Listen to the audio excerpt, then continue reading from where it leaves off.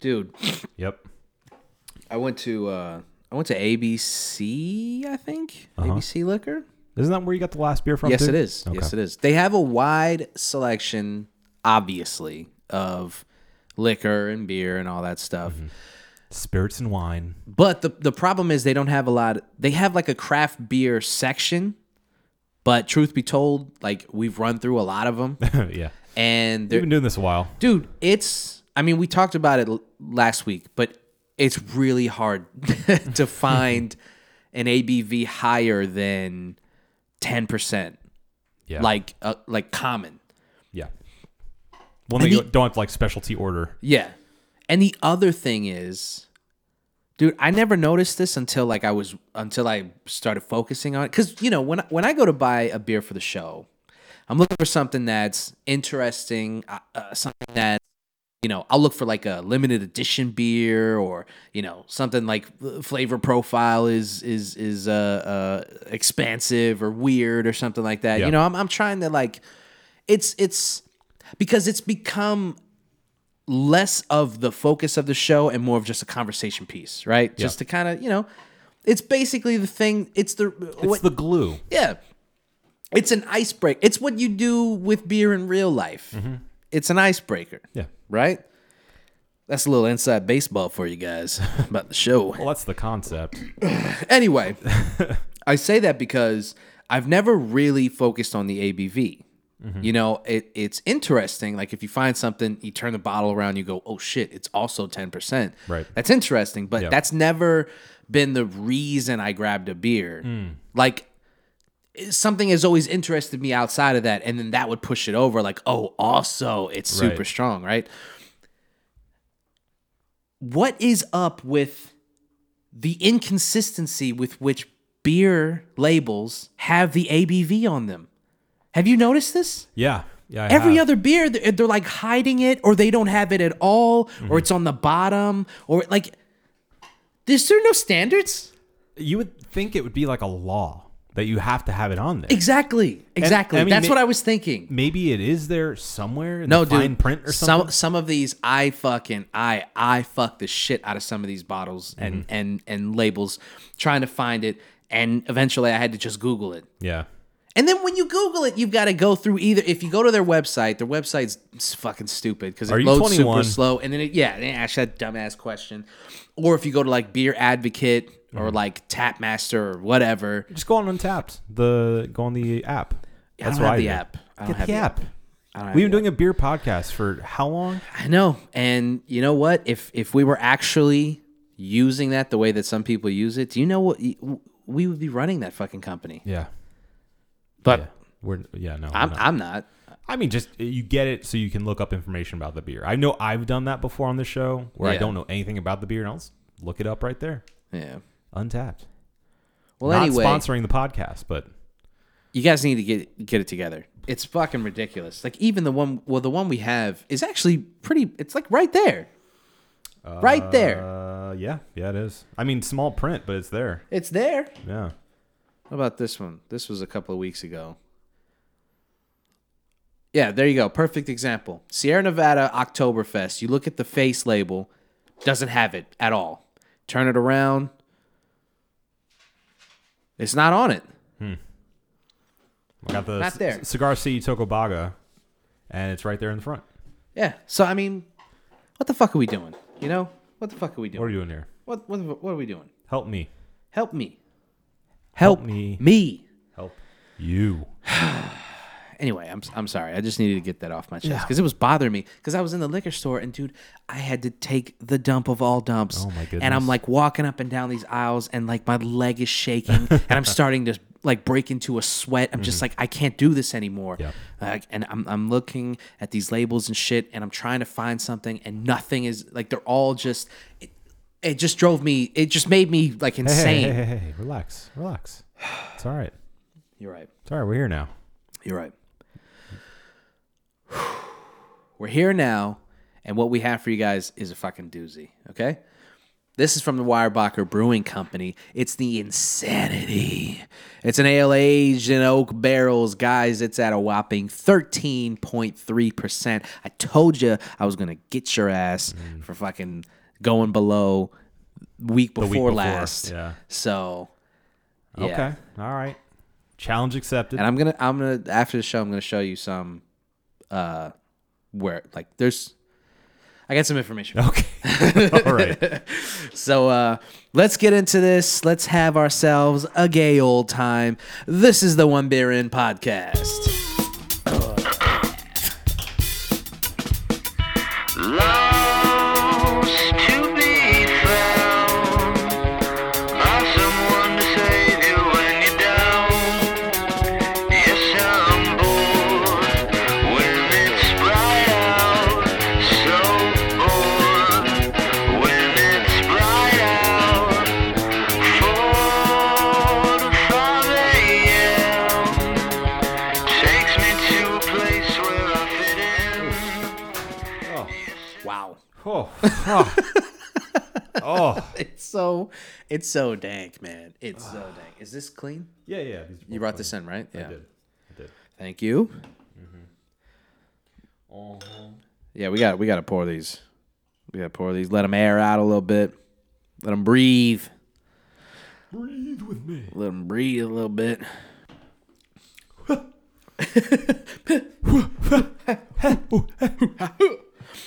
All right. Oh, that's right, ladies and gentlemen. This is the One Beer In podcast. The show where two brews crack open a brew and see where that one brew takes us. My name is Marco Dupa. With me as always, the great, the powerful Adam Obesius Rodriguez. What is up, brewskis? This is episode 236. Thank you guys, as always, for joining us, for rating, sharing, subscribing, all that jazz. We really appreciate it. The votes help. The ratings help. The feedback helps on social medias and all that stuff. So thank you guys very much. We greatly, greatly appreciate it. And now on to the show. My guy. Uh-huh. Yeah-huh. We finally did it. What do we do? We finally sat down and we finally watched Midsommar. Midsommar. Midsommar. I've been dreading it. I know you pushed it off week after have. week.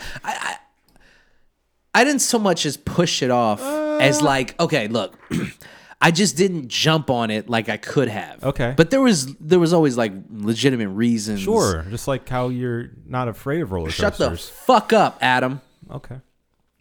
Anyway, I finally bit the bullet, okay? Yep. And we watched the movie. And you know what? My fears were realized, okay? Everything that I was dreading, Yeah. it happened. Yeah, it sure did. So, Sure did, bud. look at that. Yeah. That's crazy Great. that happened. Uh-huh. How those things happen the way that they happen, man. Crazy. Yeah. So, I mean, if you guys haven't watched Midsommar is one it's one of the most high-profile movies that's come out in the past couple of years. It's from the horror auteur who brought us Hereditary, Ari Aster. Thank you. Ari Aster. And this dude's a fucking genius, man. He's great. Yeah. He's I mean, It's one of the few new directors that I'm actually really excited about. Yeah. Anytime he has a new movie coming out. yeah, there's I mean, we're starting to get like a new generation of horror thriller directors, and you're like, yeah, these guys understand the art of it, and they want to make not just Cheap jump scare movies. but like super like artful movies, like meaningful movies that like, you know, like, okay,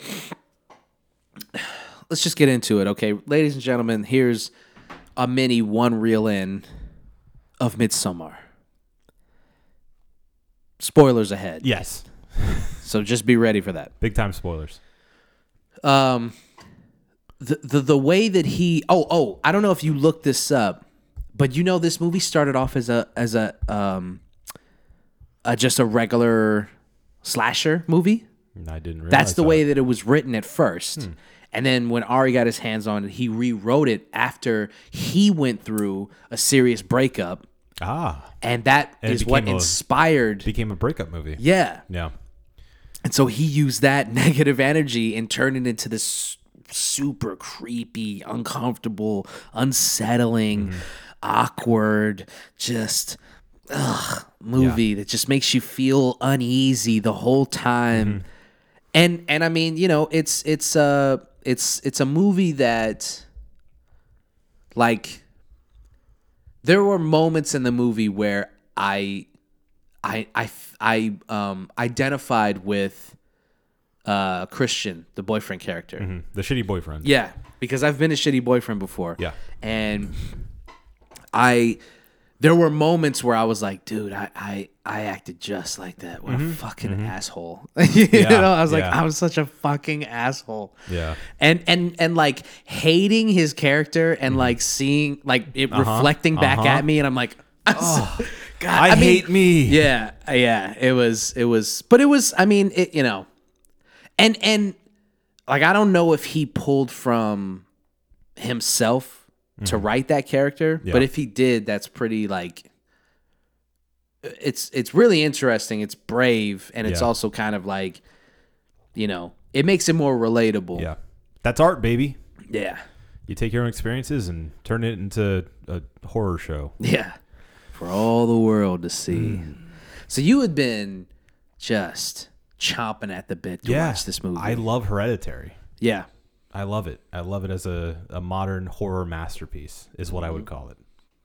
Agreed. Yeah. So, I mean, I'd been wanting to see what he followed it up with, because there's the whole thing of the sophomore slump that I was afraid of him getting into, or it being a fluke, you know, like it just being this one really great movie that comes out and then the rest of his stuff is garbage. Yeah. All the reviews that I had seen were, you know, looking positive. So I wanted to see it for myself. And I knew that there was going to be lots of twists and turns. I tried to avoid all the social media as much as I could, because I also heard, one of the first things I heard about it was go into it not knowing a thing about it.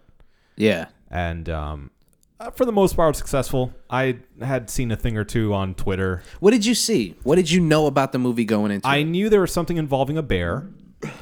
Yeah. I had heard about it being possibly the worst date movie of all time. Yeah. That I saw the publicity, kind of like a PR stunt they did, where they were offering couples therapy to couples that had seen it together. Really? Yeah. Funny. And I'd also heard that, very vaguely, but I had heard that, like, there was a lot of controversy over whether the boyfriend character deserves his fate or not. Because it seemed like a lot of the dispute was over, like, was Christian really that bad of a guy, or was it a bit of Well, of course he doesn't deserve to die. Well, yeah, but just I mean, for being a shitty boyfriend. But it could have been such a simpler movie if he did. If he was abusive, or if he was like a real shitheel. Right, but see, but he's not all the time. But doesn't that make the decision harder? It is better that way. It's way better that way. If he was a piece of shit, he gets his comeuppance and you feel good about it. Right. And also, the main character, what's her name? I forgot her fucking name. Yeah. Anyway, her, the main chick, she is also, a flawed character, but she's not terrible. Right. She's loving and devoted and trying her best, but is also disturbed and very needy, understandably. Yeah. But it's like these characters were put in this place, in this unfortunate place, and we just have to see it roll out in front of us. Yeah, I mean, he made it, like I said, he made it a super uneasy. Danny was her name. That's right. Uneasy, uncomfortable situation to be in, where you're like, you're looking at these two people and you're like, oh God, this is so hard to watch. Yeah. Like, I don't want to be around this. I don't want to be around these people. I don't want to be in this situation. Yeah, like, it's very uncomfortable. If they were real people, I'd have been like, dude, I want to bail. I'm out. I don't want to be around them. I'm out. I don't want to be around them. They're arguing and they're making it super weird. I don't want to be around this. Which is, I feel like, what Ari Aster's best at. Yeah. So far, it is relatable human relationships. Yeah.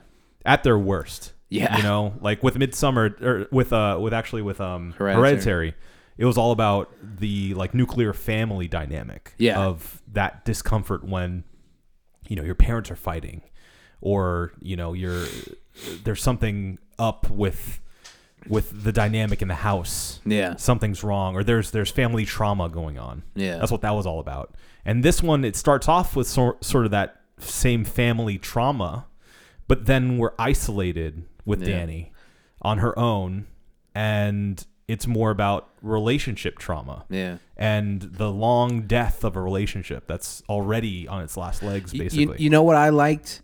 I don't know if you saw this the same way, but the death of the parents and the sister being a horror red herring of sorts, you know, like a misdirection. Because I thought at first, I'm like, they're going to be pretty pivotal to what is frightening about the movie. You know what I'm saying? Yeah. And then after a while, they're just not really even addressed anymore. No. There's pieces and you see little yeah. flashes of it, but for the most part, like, that just informs Danny as a character, right? And not like, it's not the central conflict or the central big scare of the movie. It just, I think that is used just to kick off her isolation. Yeah. It makes her lonely. It makes her all on her own. Right. She doesn't have her parents or her sister anymore. And then you got a standoffish boyfriend who doesn't really want to be around her, so she's literally alone. Right. All of his friends don't like her. They don't like her. They don't want her around. And the entire movie's her by herself until she gets to the commune. And they accept her immediately. And they love her, and they're all about her. And that punk ass Pele. Yeah. I fucking hated that guy, man. Son of a bitch. Even without him bringing the lambs to the slaughter. Right. Fuck that guy. Yeah. Snake. Little fucking weasel. Sneaky. Fucking weasel. Drawing pictures and shit like you're fucking cute. Hey, keep this to yourself. I would have slapped the fuck out of him. I don't know what that accent was. But yeah, I don't. You keep these pictures to yourself. You keep these to yourself, and you do not show, boyfriend. Yeah. It's like half German or half Russian, half Spanish, half Spain. A little bit. You keep these to yourself. But yeah, I mean, I would have slapped the fuck out of him if I saw that picture. Like, who drew this nice ass picture of you? Who drew this super artful, incredible photographically real? Who fuck did this shit? Who did? Was this that motherfucker? Who wants to die? Who wants to get slapped the fuck up? Yeah. I didn't like. He just seemed. He seemed like. I mean, he was like standoffish to the extreme. Like in the end, I know he's drugged up and stuff. Christian, you're talking about? Yes. Yeah. But there's just moments where it just seems like what are you doing? I feel like his character was a little over the top sometimes. Little, yeah. I mean, all of them kind of were.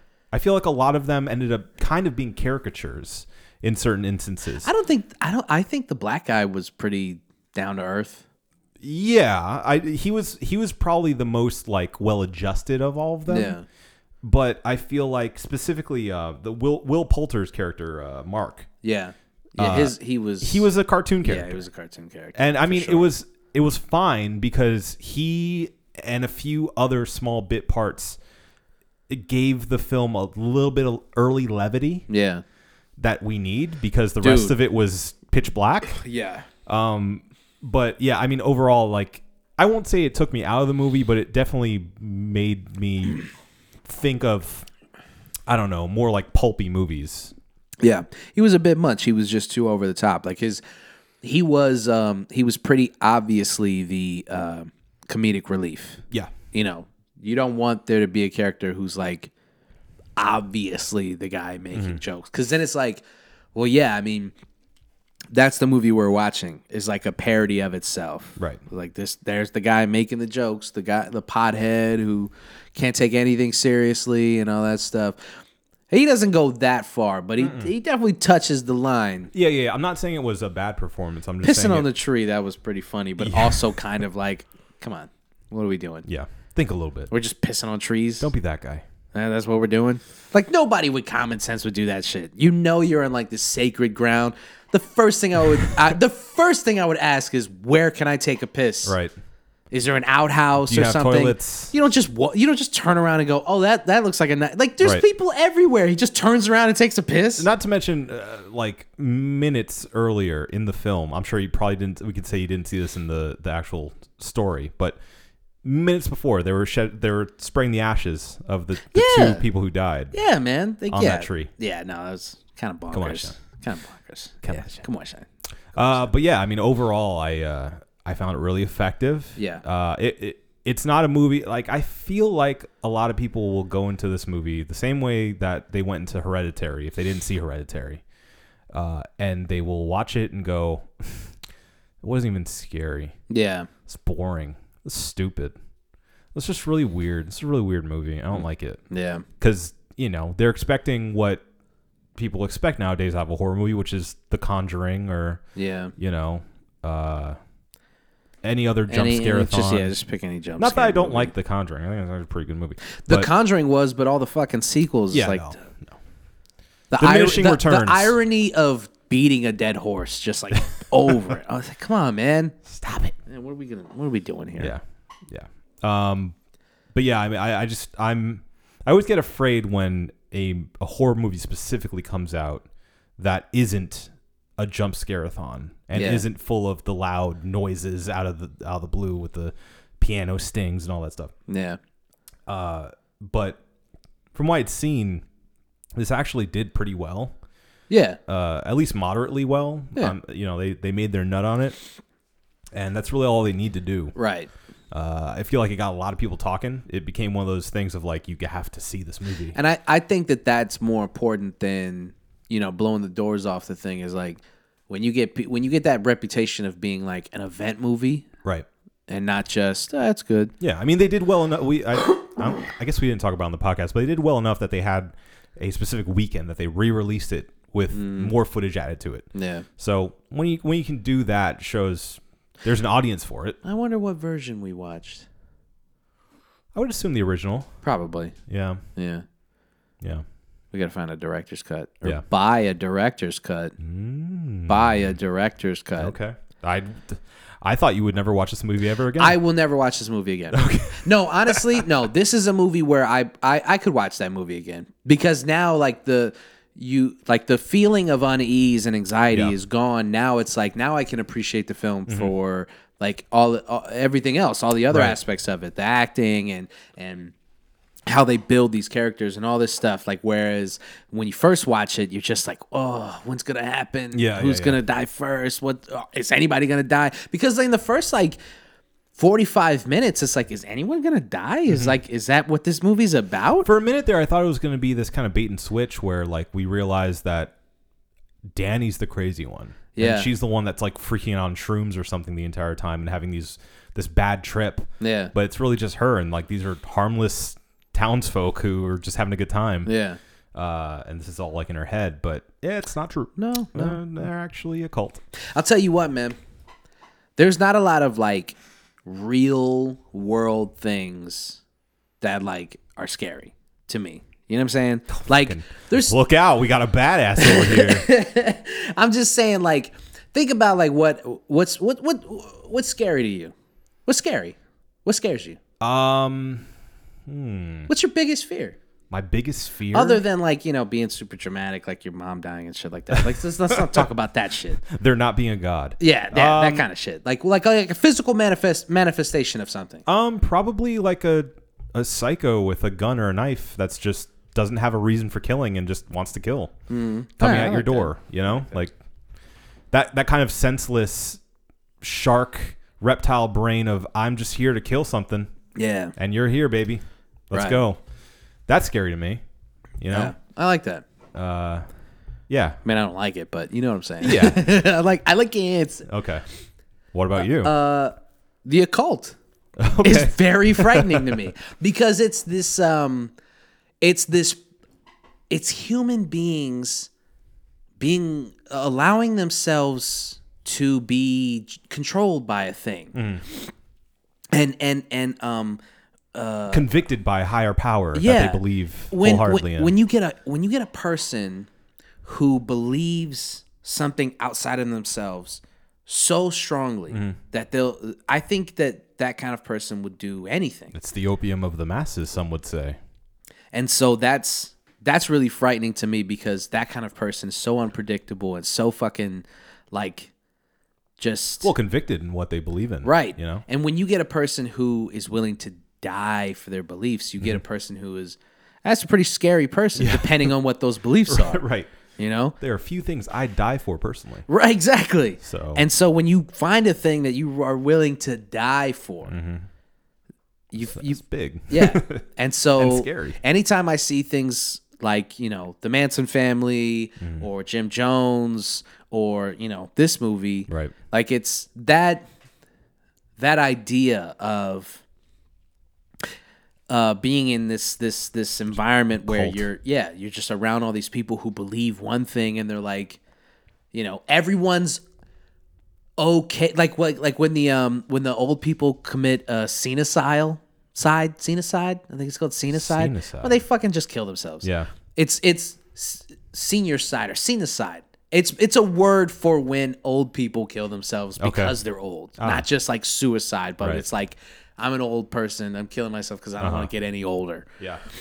But so basically, the concept is this family of sorts. They believe that once you hit 72, you've hit the end of your life cycle, and so now you give yourself back to the land and the spirit and all that stuff by literally killing yourself. Right. All right. So they get up on this fucking mountain and they just jump off. Jump off a cliff. And imagine like a person who's so convicted in their beliefs Yeah. that they do that, and then everybody else watches and they go, "What's the big deal?" Yeah. Because that, I mean, not to get dark, but think about suicide bombers. It's the same thing. That's exactly it. The conviction of somebody who truly believes, like, I don't understand what the big deal is. I'm gonna kill myself. The kamikazes, like I'm gonna get in this plane. I'm gonna kill myself. Right. I don't understand, like, why you're so like, why are you right. dripping about this right now? This is an honor. Yeah, exactly. It's like they don't look at it like it's not scary. It's like, oh my god, I'm excited Right. to I get do to be this. part of this. Thank you. That's fucking frightening, man. I'll tell you that, and then I have another irrational fear. Okay.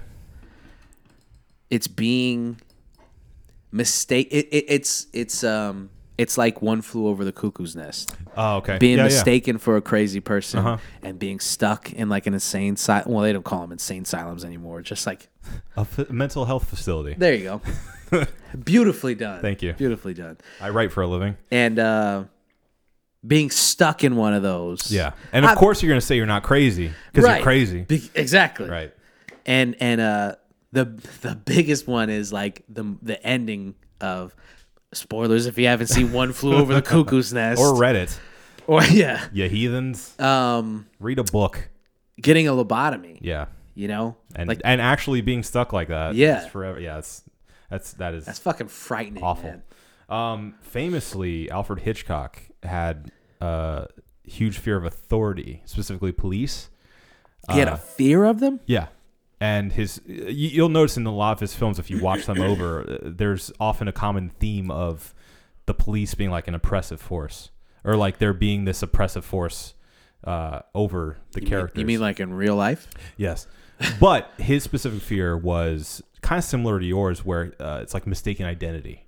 That they're looking for somebody, but he just happens to fit the bill. Right. And they arrest him. This and powerlessness because they Yeah. believe like, no, you're definitely the guy. that and there's nothing authority you can over say. somebody freaked him out. And it always stuck with me because I'm like, yeah, that would suck. Yeah. Like, that's an awful thought. Yeah, I mean, can you imagine like some of these guys who, you read these stories about these guys who've been in jail for like 20 years and then DNA exonerates them. It's like this guy spent the better part of 2 decades I can't imagine. with people thinking he murdered somebody. Yeah. And he's sitting in his jail cell every night going, I didn't fucking do it. Yeah, we're all innocent here, bud. That's crazy. I couldn't handle that. I don't know how that's not the scariest thing in the world. That there's this body of people who are like, if we decide that you did do it, whether or not you did do it, if 12 people believe you did do it, you're going to jail. Yeah, and I mean, that has to be even worse, is the fact that all these people don't believe you. Right. And you're And then- going, I didn't do And it. all of society doesn't believe you. It's even frustrating when you're a kid and your mom is like, did you break this vase? And you're like, Yeah. I didn't fucking do it. Right. And they don't believe you. Yeah. But it's like you're the only one who would have done it. There was a time. I forget if I've told the story on the podcast before. Brief aside from one reel in, as you can notice. Yeah. I I think we've already taken a side. Yeah. As I mentioned last week, my cousin Jason, the guy who did all the scary stories for me. Yes. I was out at Waterford Lakes with him. The horror genius. The horror genius, yeah. The horror auteur. We were out at Waterford Lakes. We're at the Best Buy there. Yeah. And he was over there looking at CDs. I was going through the video games. Back when they used to have CDs. Back when they had CDs, yeah. And I think he was looking at like a reggaeton CD. And he put it back. He didn't want it. He kept walking. And then we didn't find anything else we wanted, so we started to leave. And the security guard came up. And not even a security guard, like the Best Buy security guard. Yeah. Popped out of the side and was like, "Excuse me, gentlemen. Excuse me. Step aside, please." And we're like, "Okay." And we walk aside. And he's wow, so bad. rude. My bad. This security guard, he's like a short guy with a polo, as you'd expect. Of course. And he's like, so do either of you have something that belongs to the store? And we're like, no, we don't. And he goes, okay, well, let me bring you inside the office real quick. We have the police are on the way. And we're like, okay, sure thing, bud. And the guy like separated us. Mm-hmm. Like this is a fucking investigation. Oh my God. And he goes, so the guy you're with there, we have video of him taking a CD. We know he did. It's on video. So just say it, and we can let him put it back, and it's not going to be a big deal. And I said, he didn't take a CD. Yeah. I saw him put it back. He didn't take a CD. It turns out the CD case was open already because somebody else did it before. Took the CD out and reclosed it. It was like a 2-disc or something, and he took one of the discs. Yeah. And the guy's like, okay, well, we'll just wait to see what the cops have to say about this. And so they bring Jason out again. Like, we're both outside of the interview room or whatever they had there. Yeah. And he's like, listen, guys, I don't want this to be a big deal. Just give the CD back. And my cousin Jason goes, we don't have the fucking CD. Get out of my fucking face. And he goes, just wait 1 minute. And he walked back, came back, and he goes, okay, well, you guys can go ahead and go now. Didn't even apologize. Nothing. Motherfucker. And I was like, you son of a bitch. Unfucking believable. You son of a bitch. Hope you had a flat tire. Goddamn ridiculous. Yeah. But that little experience alone, like, made my blood boil. Yeah. I could hear the blood in my head. Yeah, imagine. And I can only imagine if somebody's like, you killed that motherfucker. Yeah. Imagine just being a black dude in a store getting racially profiled. God damn it. I mean, it's fucking tough. Yeah. Fucking tough. Yeah. We both live with a little bit more privilege than the next guy. You know what I'm saying? Yeah. Like as a half black person, like I don't have to deal with any of that. Mm-hmm. I walk around looking like. Now I deal with some of the prejudices of Hispanic people, Brown people problems. Yeah, definitely brown people problems. Yeah. But not black people problems. Oh, that was one of multiple issues at Waterford Lakes. Yeah, I can only imagine. There was the time where, actually, I think it was me and Jason were out again. Jason's a troublemaker, man. Yeah, he looks like a troublemaker. It follows him. Yeah, but we were with Greg too. Oh God. Oh no. Yeah. So Talk about racial profiling. Two brown guys and a black guy Yeah. hanging out. Shout out to Greg. Yeah. Shout out to Greg, Motherfucker, man. old friend. Mm-hmm. And we were out there just hanging out, doing what we did. We would walk around Waterford Lakes before we would go to bars and stuff. We would just peruse Waterford Lakes and Yeah. hang out and talk and get food. And that was it. Watch a movie maybe. Yeah. That was the time. And so we were done out there. We walked back to the car. And as we got to his car, and forgive me, listeners, if I've said the story before, but it just comes to mind. I don't think you have. Literally, like 5 cop cars swarm us around his car. Yeah, I would remember this story. And we're all like, what the fuck is happening right now? And like literally they have the lights on us. They're like behind their doors and shit. And like one officer comes out and is like, hey guys, what's going on? And we're like, you tell us, sir. Yeah. And he's like, well, we heard that you guys, somebody overheard you guys talking about getting a gun. What? And that's what we said, because we had zero conversation about anything having to do with guns. And we're like, yeah, no idea what you're talking about, but okay. And so the guy's like, all right, well, just do you mind if I pat you guys down real quick? And we're like, fucking go ahead, get over with. As mind you, as like families are walking by going, oh my God, Yeah. look at these people. Of course it'd be the black and It's brown the black people. and browns. You feel the collective judgment of Waterford Lakes. Oh, yeah. Glad they caught them. We're safer now. We're safer now. And they pat us down. They did a quick look around his car from the outside. And we're like, okay, guys, just, sorry, we had to check, this is what got me. The cop's like, everything changed after 9/11. Fuck you. Fuck you. Fuck you. I went, all right, man. Unbelievable. Have a good one, sir. It's kind of crazy, man, when you don't, when you're young and you don't know your rights and you're just like, because your thought process is like, well, I've got nothing to hide. Right. I don't give a shit. Yeah.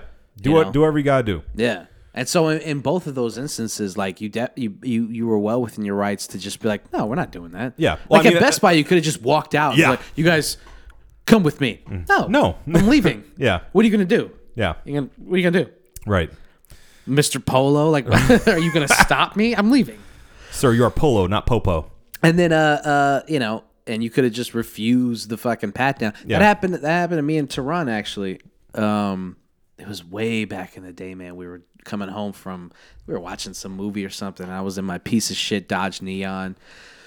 And it was me and him, and we got pulled over, and, they're just like, do you mind if we search the car? And I knew, we were like 16. I was like, well, there's definitely nothing in the car. It's my car. So I don't give a shit. And I think about that situation all the time because we were outside of the car, sitting on the curb, while these guys like tore my car apart looking for something. And like, it never registered to me until later on that it's like, that was fucked up. Yeah. They shouldn't, like, why? What was the suspicion? We weren't drunk. Right. We weren't smoking. We didn't smell like weed because I didn't even fucking smoke weed at that point. Like I hadn't had a drink. Or to this day. Or ever. Right. Duh. Uh-huh. I had done nothing at that point. 16 years old, I had done nothing. You done some cheeseburgers. Exactly. And even that, at that point, dude, my metabolism just burned right through those fucking things. Yep. So there was literally zero probable cause. Mm-hmm. And yet I was like, I don't give a fuck. Tear the fucking car up. Right. Turn the fucking thing upside down. Okay, so my perspective, whenever something like that would happen to me, was, like you said, I have nothing to hide, so go right ahead. But also, it was almost a thing of like, I want you to waste your time and look stupid when you find nothing. And looking back, it's like, no, you should have just said no. Right. You can't do that. Right. Because I understand that feeling of like wanting to prove like that I've was got always nothing to hide. that was always my mentality of like, do whatever you gotta do, man. Go ahead. Because then at the end he's like, we didn't find anything. I guess we have to let you go. And then you just be like, yeah, of course I know. you didn't. Like I said, prove him right or prove him wrong, I should say. But then you're like, you get older and you're like, No, I mean That's they an just shouldn't invasion. have- Yeah, they just shouldn't have fucking. It's intrusive. Yeah. Yeah. So it's fucked. Anyway, That's so what it is. Midsommar. So Midsommar, yeah. Midsommar, if you will. Midsommar. Okay, so something that I recommend for people who have watched Midsommar Yeah. at this point is to go on your podcast app after you listen to us and like and rate and subscribe. Share and subscribe. All that stuff. Is to go to the A24 podcast because they have a really good conversation with Ari Aster and the director of The Witch and the soon to come out Lighthouse. Yeah, I'm really excited about that. Yeah, his name's Robert Eggers. He's another one of those directors, like I was saying, like somebody I look forward to now. Yeah. A new director that I've found something. Wait, what has he done interesting. before The Lighthouse? The Witch. and then what? Anything before that? Or No, is no, that was his big come out. Okay. It was The Witch, which I love. Yeah. Which I love. But yeah, Old ball and chain. they have a good conversation. Speaking of, hey, just let him out. Let him out. Hello. But yeah, they have a really good conversation on there about both of their movies and their styles of directing. Yeah. And it was something that Robert Eggers said about Midsommar, which is how they pronounce it, which is why I'm sounding pretentious right now. Just in case you didn't realize. Right. He has a reason for being pretentious this time. Yes. So the thing that didn't connect with me immediately was that Robert Eggers said in his second viewing of Midsommar was that he can't help but see. Okay, let him back in now. He can't help but see everything happening in the story around Danny. Yeah. Like it all from the very beginning has to do with Danny. Yeah. You know? Yeah. Whereas before, when we watched it, I didn't necessarily see her. I mean, I saw her as the main character, obviously, Right. but it didn't seem like the world was revolving around her. But it really does when everything around her starts to become like a manifestation of her loneliness or her need for compassion or human contact or love. And eventually it all comes to this apex where at the very end of it, she is the center of the universe for this thing. You know, she starts off in this desperate, lonely place and becomes this god, essentially, you know? Yeah. I don't know. I mean, that's something that, when I watched it, that was pretty, that's the way that I saw the film from the jump was like everything's kind of revolving around her. I guess maybe just because I don't know. I guess I just focused on her the most, and like everything just seemed like we were almost like she was almost the narrator of the film. Yeah. You know, not so much. You know, we're not seeing it from her perspective because we're seeing it happen as it happens. Yeah. You know, at first, I kind of thought that it would be like a joint story between her and Christian. Yeah. I thought that Christian would play more of like an essential. I mean, he does play an essential role, but I thought it would be more of like throughout the entire movie, we could kind of see it from both of their sides. Yeah. Which we kind of can, but it ends up ultimately being Danny's story. Yeah. I just thought it would be more of this duality thing of like Christian being a bit more gray than he is because he ends up being, you know, it's pretty obvious he's supposed to be a shitty boyfriend. Yeah. Not that he deserves to burn alive in a bear Definitely costume. doesn't deserve to die. But I just feel like it I mean, I love it the way it is. I'll say that. I love it the way it is. Yeah. But I feel like if they made him almost more of a sympathetic character, it could have been even just a hint better. Yeah, I You agree know? with that. Just a hint better. He was very easily dislikable. Yeah. He did things where you're like, fuck this guy. He did the bare minimum. Yeah. The bare minimum. Well, for her, for sure. And then to his friends, he was a piece of shit, really. Yeah. When he sold out Josh, the black guy, when he sold him out, I was like, fuck him. I'm done with him now. Yeah. I'm done with him. Yeah. There's no redeeming quality left in this dude. And I feel like that was done purposefully because that's literally right before the climax. Yeah. That's right before he has sex with that chick and everything goes downhill. What a fucking strange scene that was, man. Yeah. So weird. I just and you know I know a lot of mainstream moviegoers will see that and be like, that's just fucking like, why would you put that in the movie? It's weird. It goes on way too long. It's strange. It goes on really long. It makes me uncomfortable. I love that exists. That was like, that is what I go to the movies for. Make me uncomfortable. Make me see something I don't want to see. See, I think that's the difference between me Probably. and you. Because I'll watch a movie, and if it makes me uncomfortable, if that's a byproduct of the film, that's fine. Right.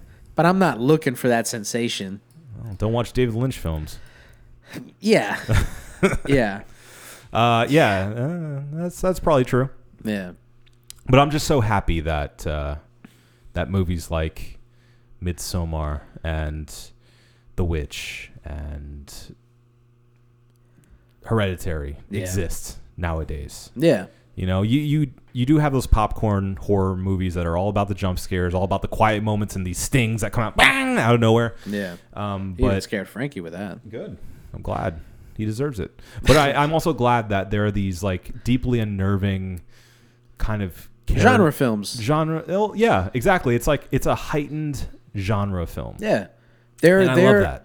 They're fully embracing what they are, and at the same time making like these really smart decisions with the movies that like they're asking questions. They're asking like these philosophical questions, and they're posing these situations to you that you haven't seen in horror movies in a really long time. Right. It reminds me of like a 70s horror movie. Yeah. Like Rosemary's Baby or something, you know? Exactly. Movies where like you have to, it's not just about like, oh, this is a horrible situation that everybody's in and, you know, who knows what's, but like you're asking philosophical questions, you're asking moral questions, you're thinking, what would I do in that situation? Because jump scare movies are easy to think, what would I do in that situation? Leave. I would leave. That's what I would do. In every one of those movies, I would leave. I would jump and leave. I would jump and leave. Right. The first thing that scared me, I'd leave. Right. I just wouldn't stick around. I'd leave. Yeah. Honestly, in Midsommar, I'd leave. Yeah. The first thing that was creepy, I'd be like, I'm done with this place, man. This place is weird. But maybe that's my inherent fear of the occult. I would have seen all these people wearing white, and I would have seen too many white people, and I would have been like, you know what? I want to leave. Now, I want to clarify something for you. The occult, as you've been saying, is something different than a cult. The occult is like Satanism and demonology and that kind of stuff. That's the occult. Yeah. Cults are the belief in something or someone that is almost at a religious sense is a religious sense. But I mean, okay. They kind of go hand in hand in most instances. Not all of them. Right. Not every. I understand that there is a distinction. I see what you're saying. For instance, The Witch and Hereditary have to do with the occult. Right. Whereas Midsommar has to do with a cult. Right. Because that doesn't have to do with like demons and devils. There's no real. It's pagan. There's no real. There's no religion to it at all. But then again, paganism is hand in hand with the occult as well. So we're splitting hairs here. Yeah, I think so. We're splitting hairs. But I understand why you would make the distinction. Yes. I get you. Just want to be on the up and up here. Yeah, I get you. Anyway, so all that being said, I know we didn't go through a full story synopsis. Yeah, I mean, if you haven't seen the movie, but you listened, you definitely shouldn't have been listening to this. Shouldn't have been listening to this. But if you're still interested, because we didn't give away Too everything. Much. Yeah, we're pretty vague. We didn't give away the main things and who dies and all that stuff. Correct. So you definitely could still watch the movie. Yeah.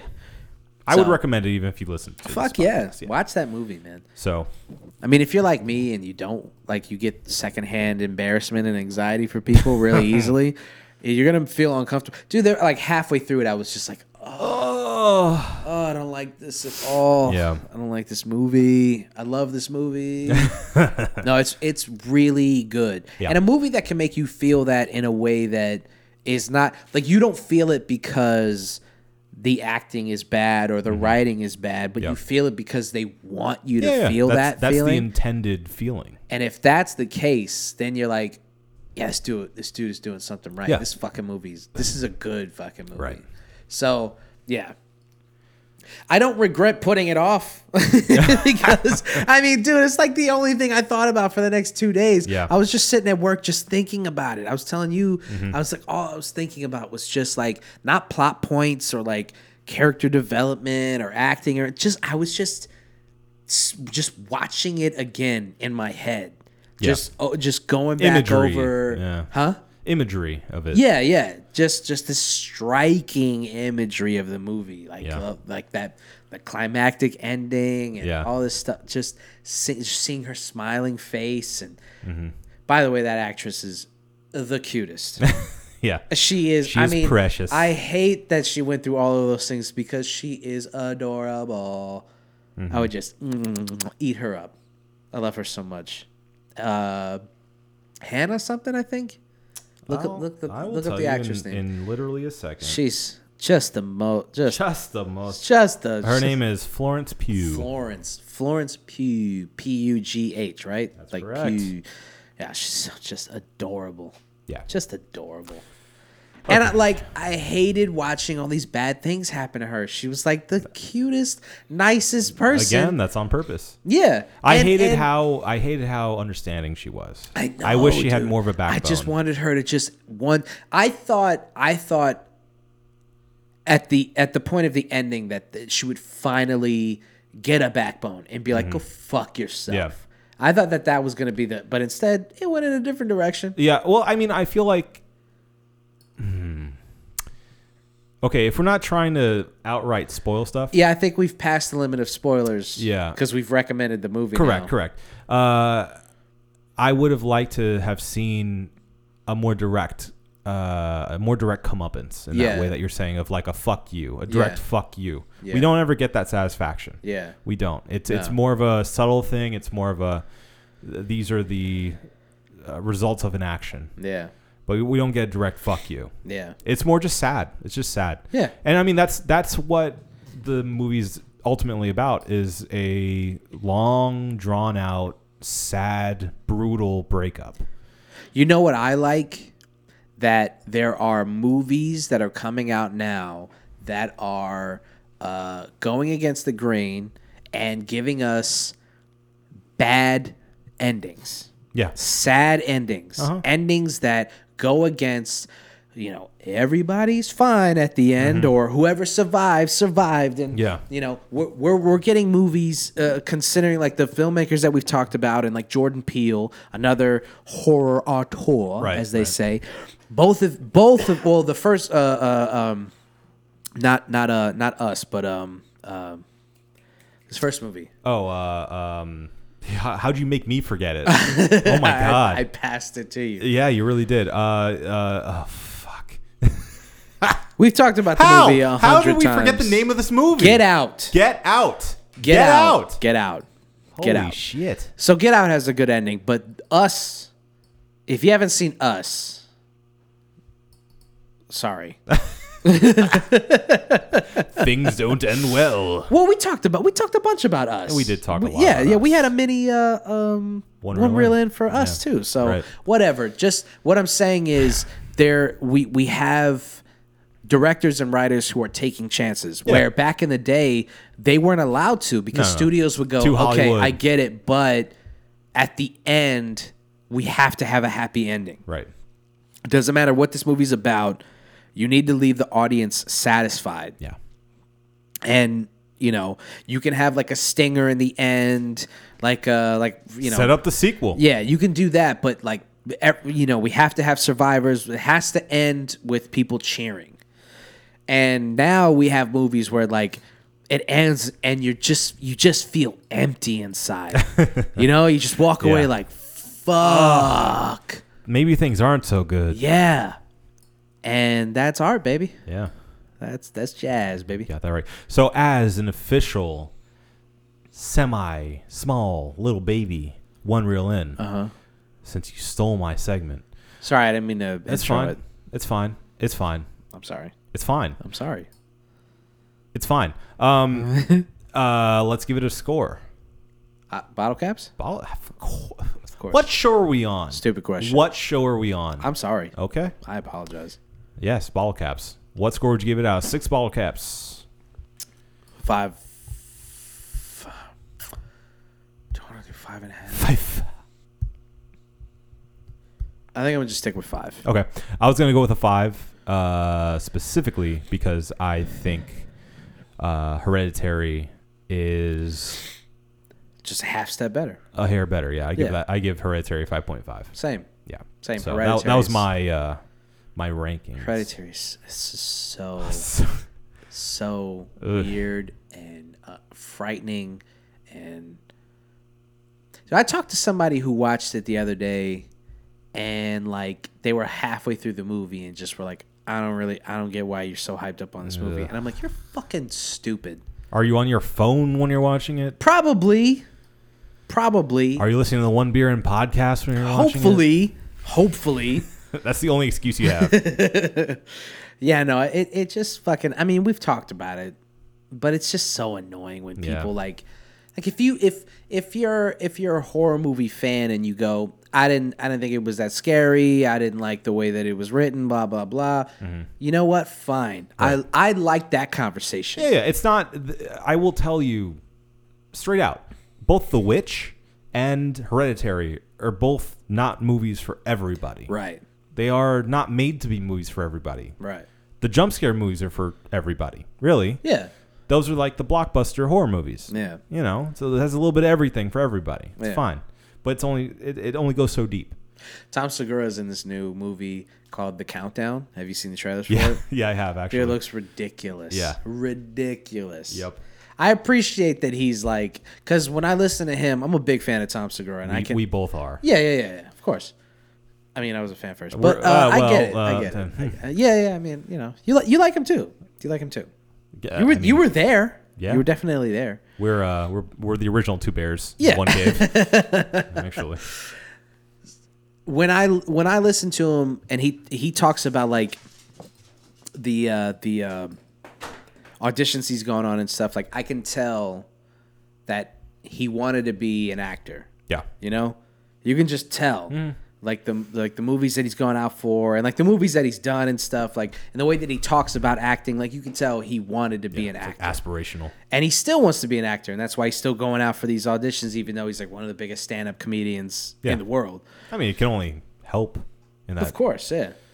But doing a horror movie, I don't know if I talked about it on the show. No, I didn't. I think that's the hardest acting, man. Yeah. No, I honestly you did. think You talked about that. Yeah. Yeah. I just couldn't do it, dude. Yeah. And I commend anybody who. Oh yeah, I did, because the Scream Queens. We talked about all the best Scream Queens. That's right. Yeah, man. I. And so for like a comedian to be like, "Fuck it, I'll do it." Yeah. I appreciate that shit. I mean, it just. I appreciate you, motherfucker. I appreciate you. Yeah, we talked about it before, but I feel like horror and comedy are so intertwined. Yeah. In my mind, easily the hardest genres to do. True. You know, it's just it's all about timing. Because we've done them all. Yeah. And horror. Imagine doing a horror comedy. I don't know how you would balance that. That would be tightrope. They don't work. They don't. A lot of them don't. Which ones have worked? Fucking Shaun of the Dead. Okay, yeah. You big stupid idiot. You're absolutely right. That one works perfectly. Name another one. Monster Squad. Name another one. Name a top 10. Another one.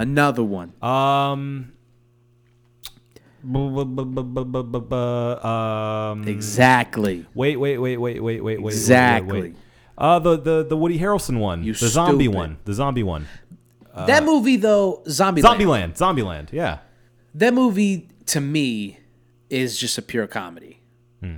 There's nothing scary about it. There's nothing like that movie's like a pure comedy. Well, there's some horror elements. There's some jump scares in there. I don't think there is, man. There are a couple. I guess like in the beginning with the homegirl, I forgot her fucking name, when he kills her with the toilet seat or whatever. Oh yeah. There's that, and I guess there's some, but I mean, that movie to me is like just more of like that's a comedy with horror elements. Okay. Shaun of the Dead is like, that's a legit zombie movie that's funny. That's how I look at that. Like they made a real zombie movie that also happens to be funny. Yeah. Okay. I'll accept that. Because it's not about the jump scares. It's about the oppressive nature of a disease you feel going worried. through an entire community. Yeah, you feel worried. You feel like, how are they going to get out of this? Because all it's going to do, and that's the best zombie movies, is it's this idea that what's going to happen is once it hits one person, all it's going to do is continue to spread until the entire community is taken over. And it's like, all you have is time. Yeah. There's no solution. You just need to get the fuck out as fast as you can. There's no solution to this. Wait for the military to come in.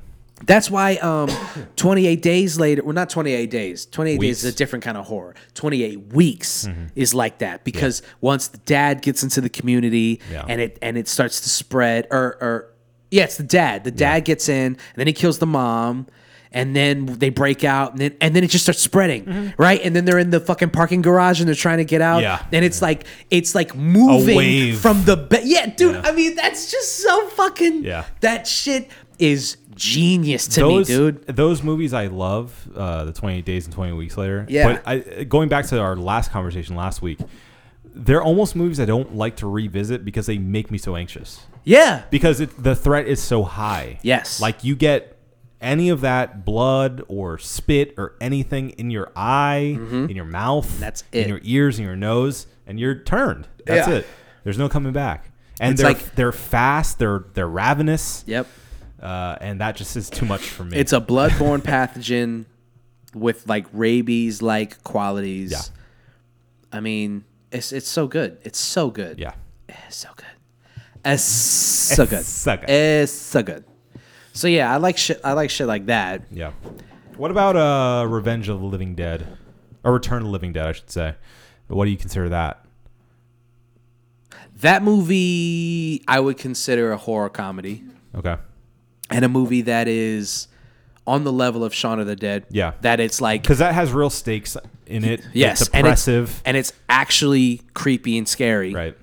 And then, see, here's the thing with that movie, okay? For me personally, I saw that movie when I was really young. Yeah, there's lots of tits. Yes. Yeah. But that movie scared the fuck out of me. Yeah. Because I had no context for like horror movies. I think that was like the first one I ever saw. Mm-hmm. And it was super scary. Yeah. The way that they start turning when they're in the crematorium. Yeah. And their bodies start to exhibit signs of rigor mortis and stuff. Mm-hmm. And they look really fucked up. And then like the naked chick, when she kills the homeless dude, her mouth is like super wide. She like jumps out of the fucking smog and she like, dude, all of that shit scared the fuck out of me. Send more cops. And then he gets back on the thing and he goes, send more paramedics. That's right. That's right. It's like, that's so line. Stupid. Brains. That is so stupid. Brains. Oh, man, it's so stupid. Yeah. When you're a kid, though, you have no context for that. So, like, that shit is not stupid. It's not comedic. It's scary. No. I mean, even as an adult, that movie, the way those zombies work, where, like, they don't die. No, they just keep going. Yeah, like there's no rule. There's no Romero rules where you chop off the head or kill the brain and they're dead. Their individual limbs keep moving. Yeah, and there's no way of killing them. Even if you burn them, their ashes, their smoke can go and infect other people too, or infect the rest of the dead. And it was anything that was dead. It wasn't just animals. It was like the thing that always fucked me up about that movie was when they're doing when they're in the crematorium. Yeah, I think it was in the crematorium or in that facility or whatever that they were in originally. Yeah, and they have that dissected dog. Yeah, and it's going. Yeah, man, that shit is like, fucked up. Yeah, that shit is fucked up. Yeah. And you see your two, what you assume to be your hero characters, the doctor and the apprentice, essentially, the teenager, just slowly turn into the zombies. Wait, okay, hold on. I think they're like just security guards, right? Because the friend of the old guy is the guy who runs the crematorium. That's right. Which is like across the street or some shit. Yeah, they're in a facility where underneath in like the basement they have the remains from the movie Night of the Living Dead. Yeah. So there's one. They have him in like 3 pods. Yeah, there's one pod in particular that the older guy, whatever he is a security guard or like a maintenance man or whatever it is. Yeah. He tells the teenager, "Hey, you want to see something cool?" Yeah. And they bring him down there, and it's like sealed by the U.S. government. Yeah. And they've just kept one sealed away. Why they have it? Just cause. Who fucking knows? Yeah. All right, I need you to do me a favor. Okay. I need you to vamp for like 20 seconds. Okay. 30 seconds. I gotta take a piss. All right. Can you bring back more beer? It's like the Joe Rogan podcast. Brains. Thank you. I'm peeing in your toilet though. Aw. Marco's peeing in my toilet right now. He asked me to vamp real quick. So what I want to tell you guys is we really appreciate you guys liking, subscribing, and sharing. It means the world to us. I know it seems like a hassle, but really, even if you just want to leave us an honest review of our podcast, it really does help us out. If you'd like us to feature a specific beer, go ahead and send us a message on social media. Let us know what breweries we should be looking out for. Mind you, we are in Central Florida, and so anything that's local would probably be preferred. But if you guys want to send us some beer, you just let us know about that too. Anyway, we haven't gotten Halloween Horror Nights this year yet, and we only have 3 weekends coming up in which to do so. So we're thinking about either going this upcoming weekend or the weekend after. But I'm really interested to hear from you guys. If anybody who's been recently, let us know what your favorite houses are so we know what to prioritize. Because I think this year we're all kind of broke. So we're not going to go with the Fast Pass, and obviously not going to go with the freaking Fear Pass because, it's almost over. So let us know what your top 5 are, what we need to hit, and we may do that and get back on the mics and let you know what we thought about them. Who are you talking to? Oh, your mom mostly. How difficult was it for you to vamp? It wasn't that bad. No? No. I told everybody how much we appreciate their likes, subscribes, and shares, their honest ratings and reviews, and also said that we're not going, or we haven't been to Halloween Horror Nights yet this year, but we are going to be going. And if anybody has been, to give us their top 5 houses. That's a good idea, man. Because we're not going to do the Frequent Fear Pass, obviously, this year, because we only have a couple weekends left. And we're not going to do the Fast Passes because we're broke. So yeah, let us know what we can't miss this year, and we'll make sure to do it and report back. I like that. I like that idea, bro. I like that. I like that a lot. I like that a lot. All right. Yeah. So anyway. I'm trying to think of other like really classic horror comedies. Yeah.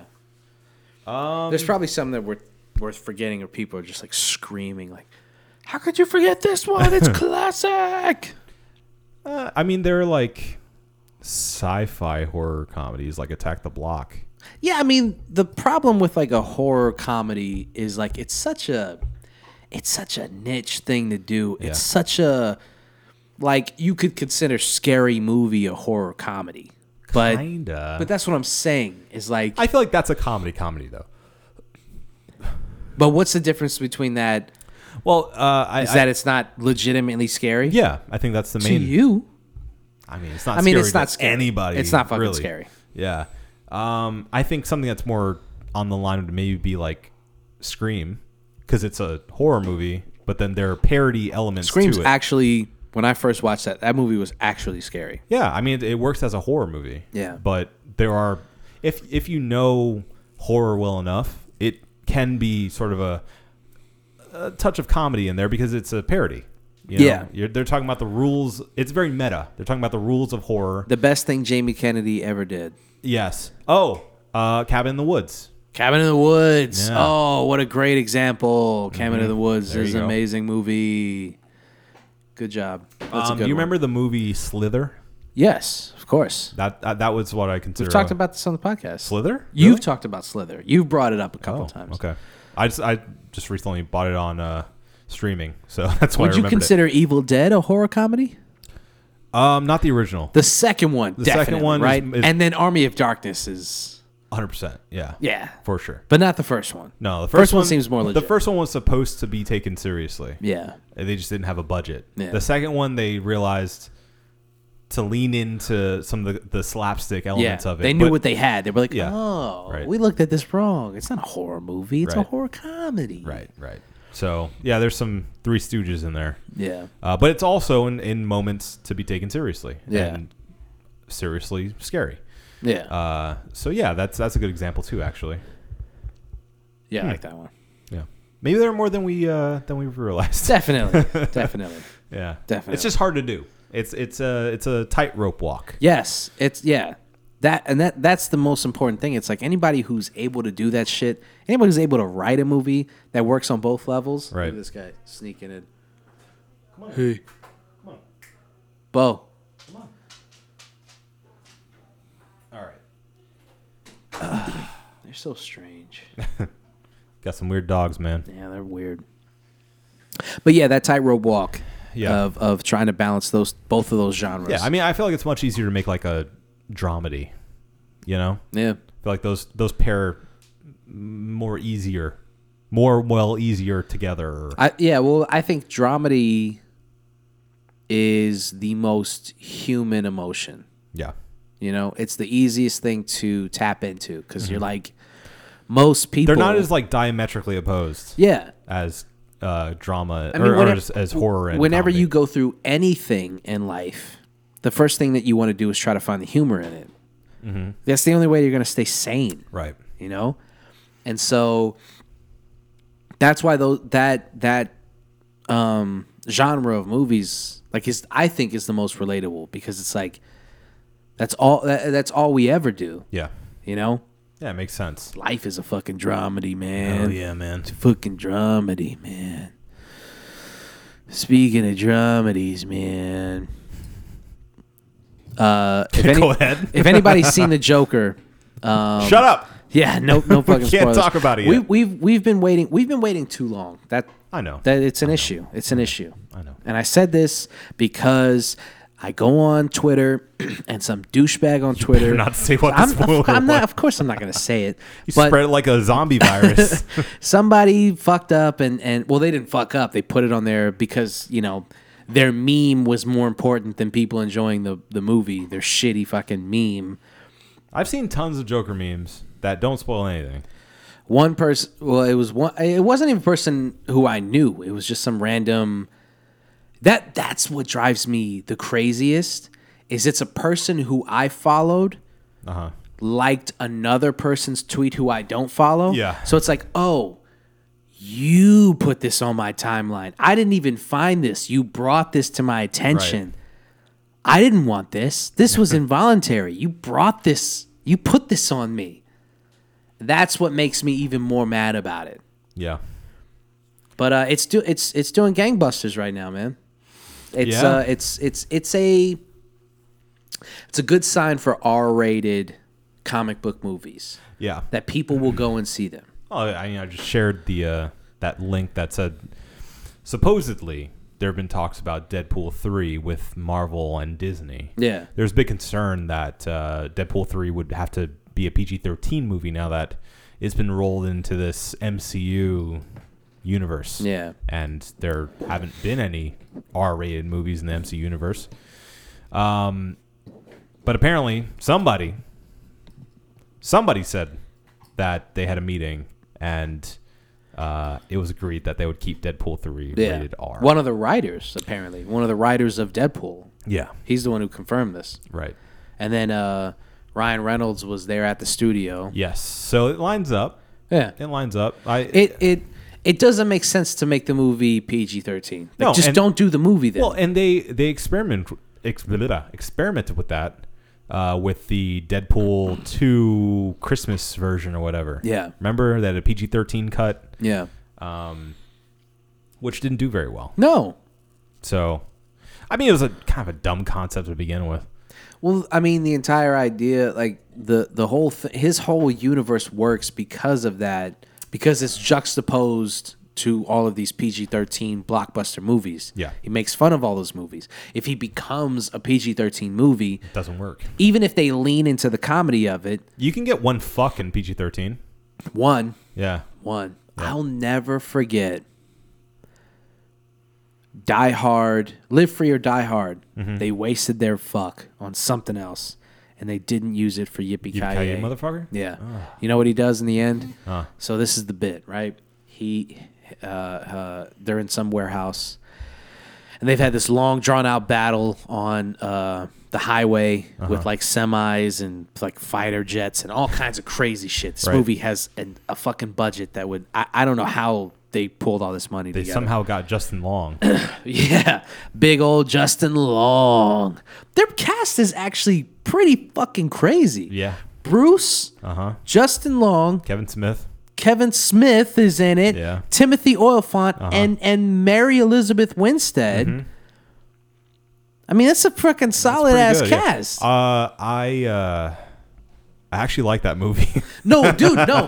I like that movie. Yeah, I think I it's do. pretty I good. seriously like that movie. I think it's pretty good. I don't have the same issue that everybody else has with it. That like it, it's too far away from where it started and all that. Blah blah blah.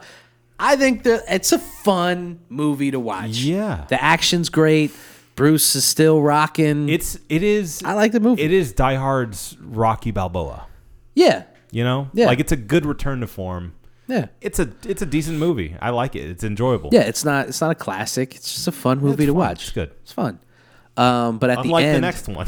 yeah.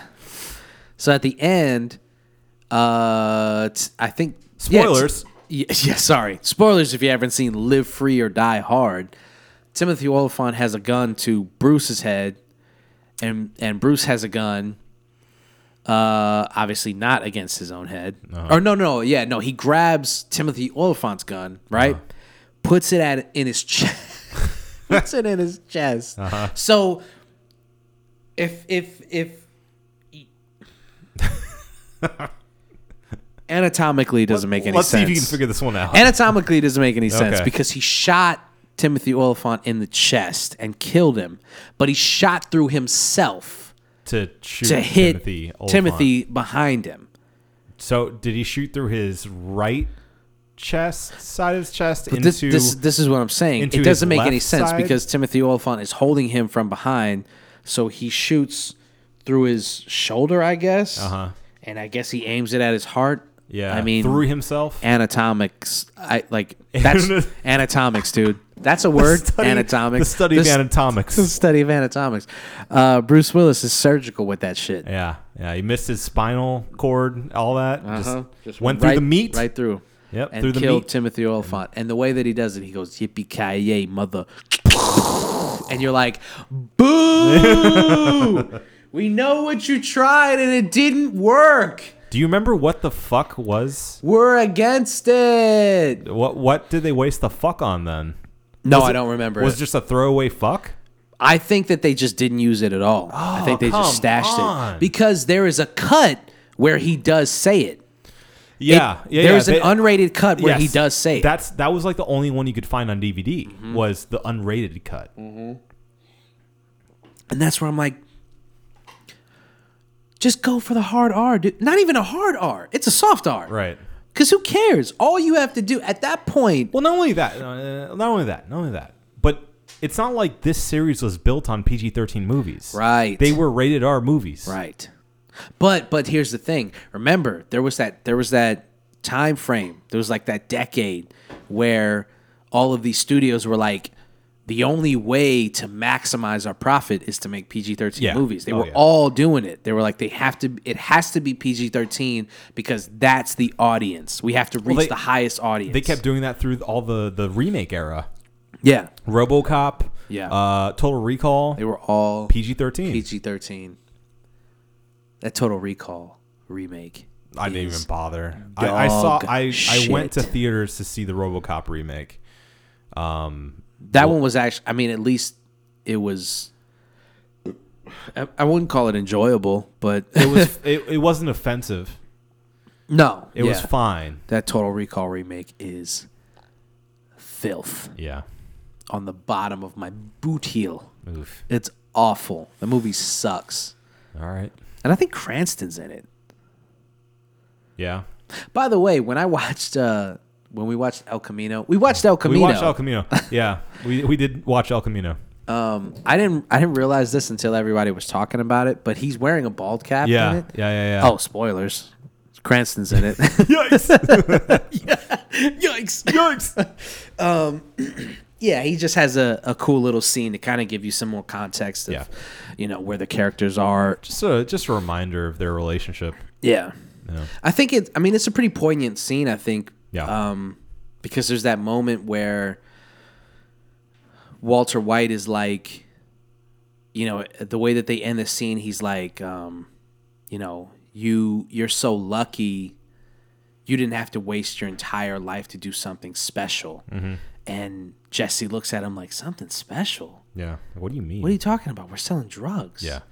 And just, dude, that Vince Gilligan is a goddamn genius. Yeah. Oh, he's great. Because that moment, maybe I'm just interpreting it the way that I want to interpret it, but I feel like spoilers for El Camino. Yeah, sorry, spoilers for El Camino. Ugh. That moment is it just like it highlights both these characters and it shows like their outlooks on life and like how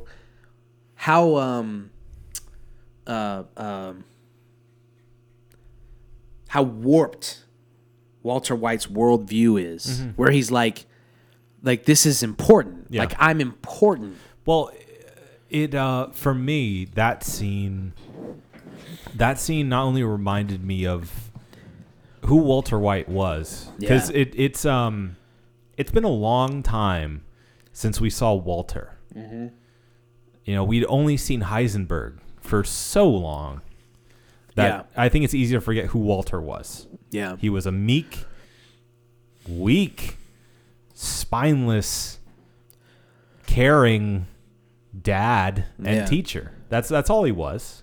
He was this little man. Yeah. Little man that was always pushed around. Nobody respected him. He was nothing. He was shit on somebody's shoe. Yeah. And then he found a way to not only be something, but almost define his own domain. Yeah. He became a kingpin. Yeah. He became a boss.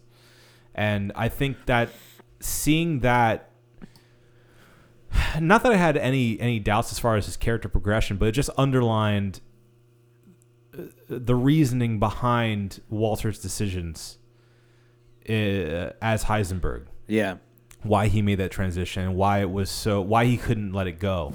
Because there were multiple times where he could have walked away.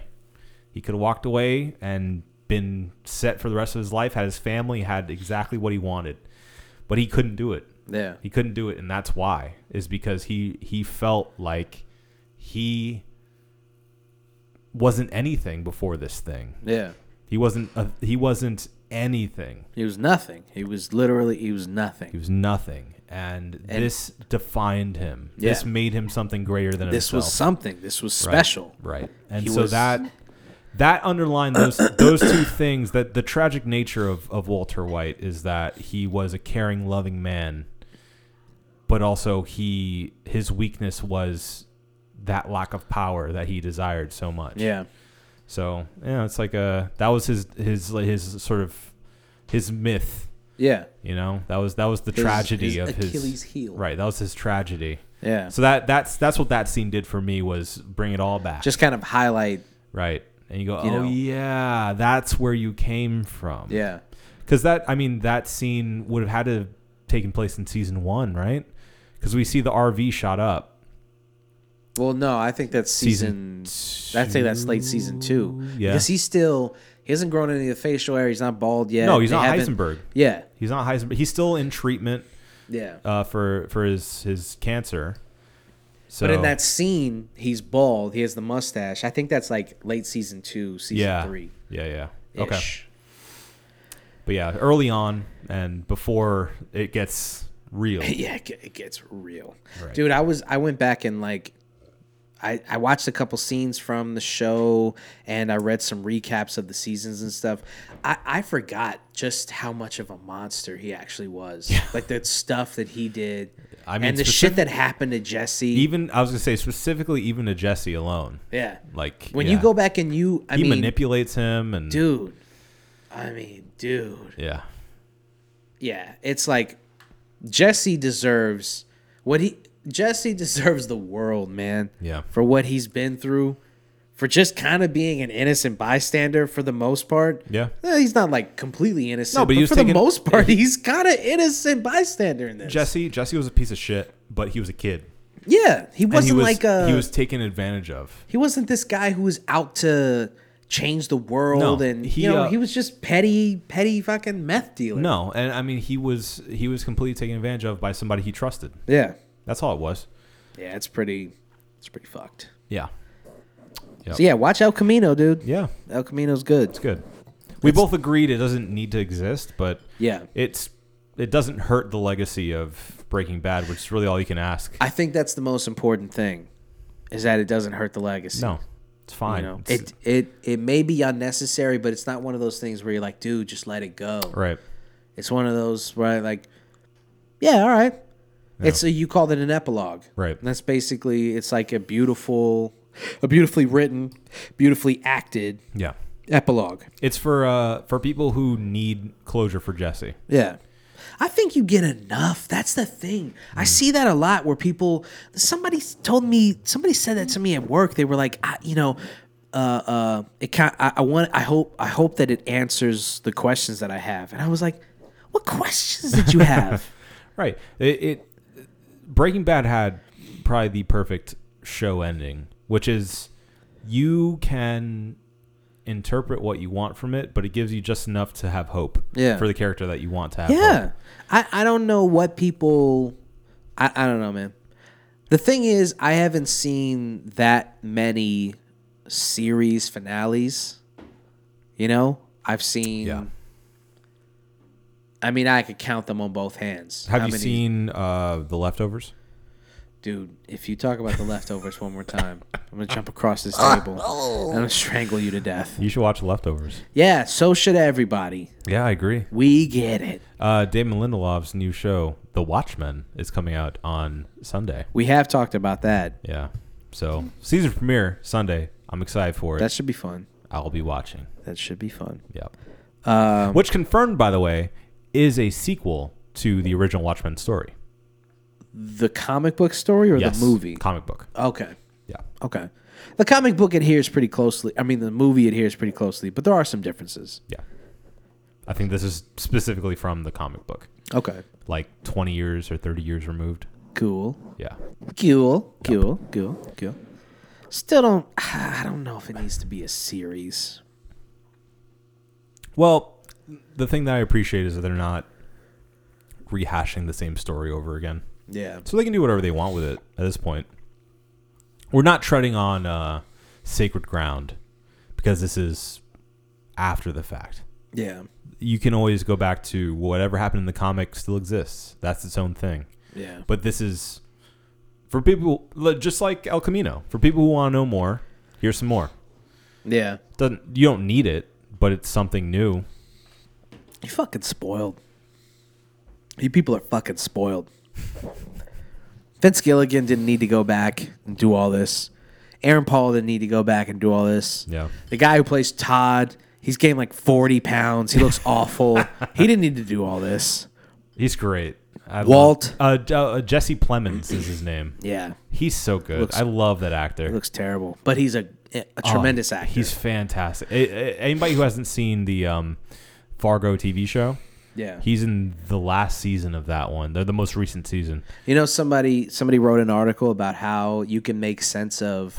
Saw that? I saw that. Dude, ridiculous, but also kind of fun. Explain to everybody. It's kind of fun when you think about it. Yeah, like to look at it from that perspective. Yeah, like Todd is like this monster, and that's why he looks like shit.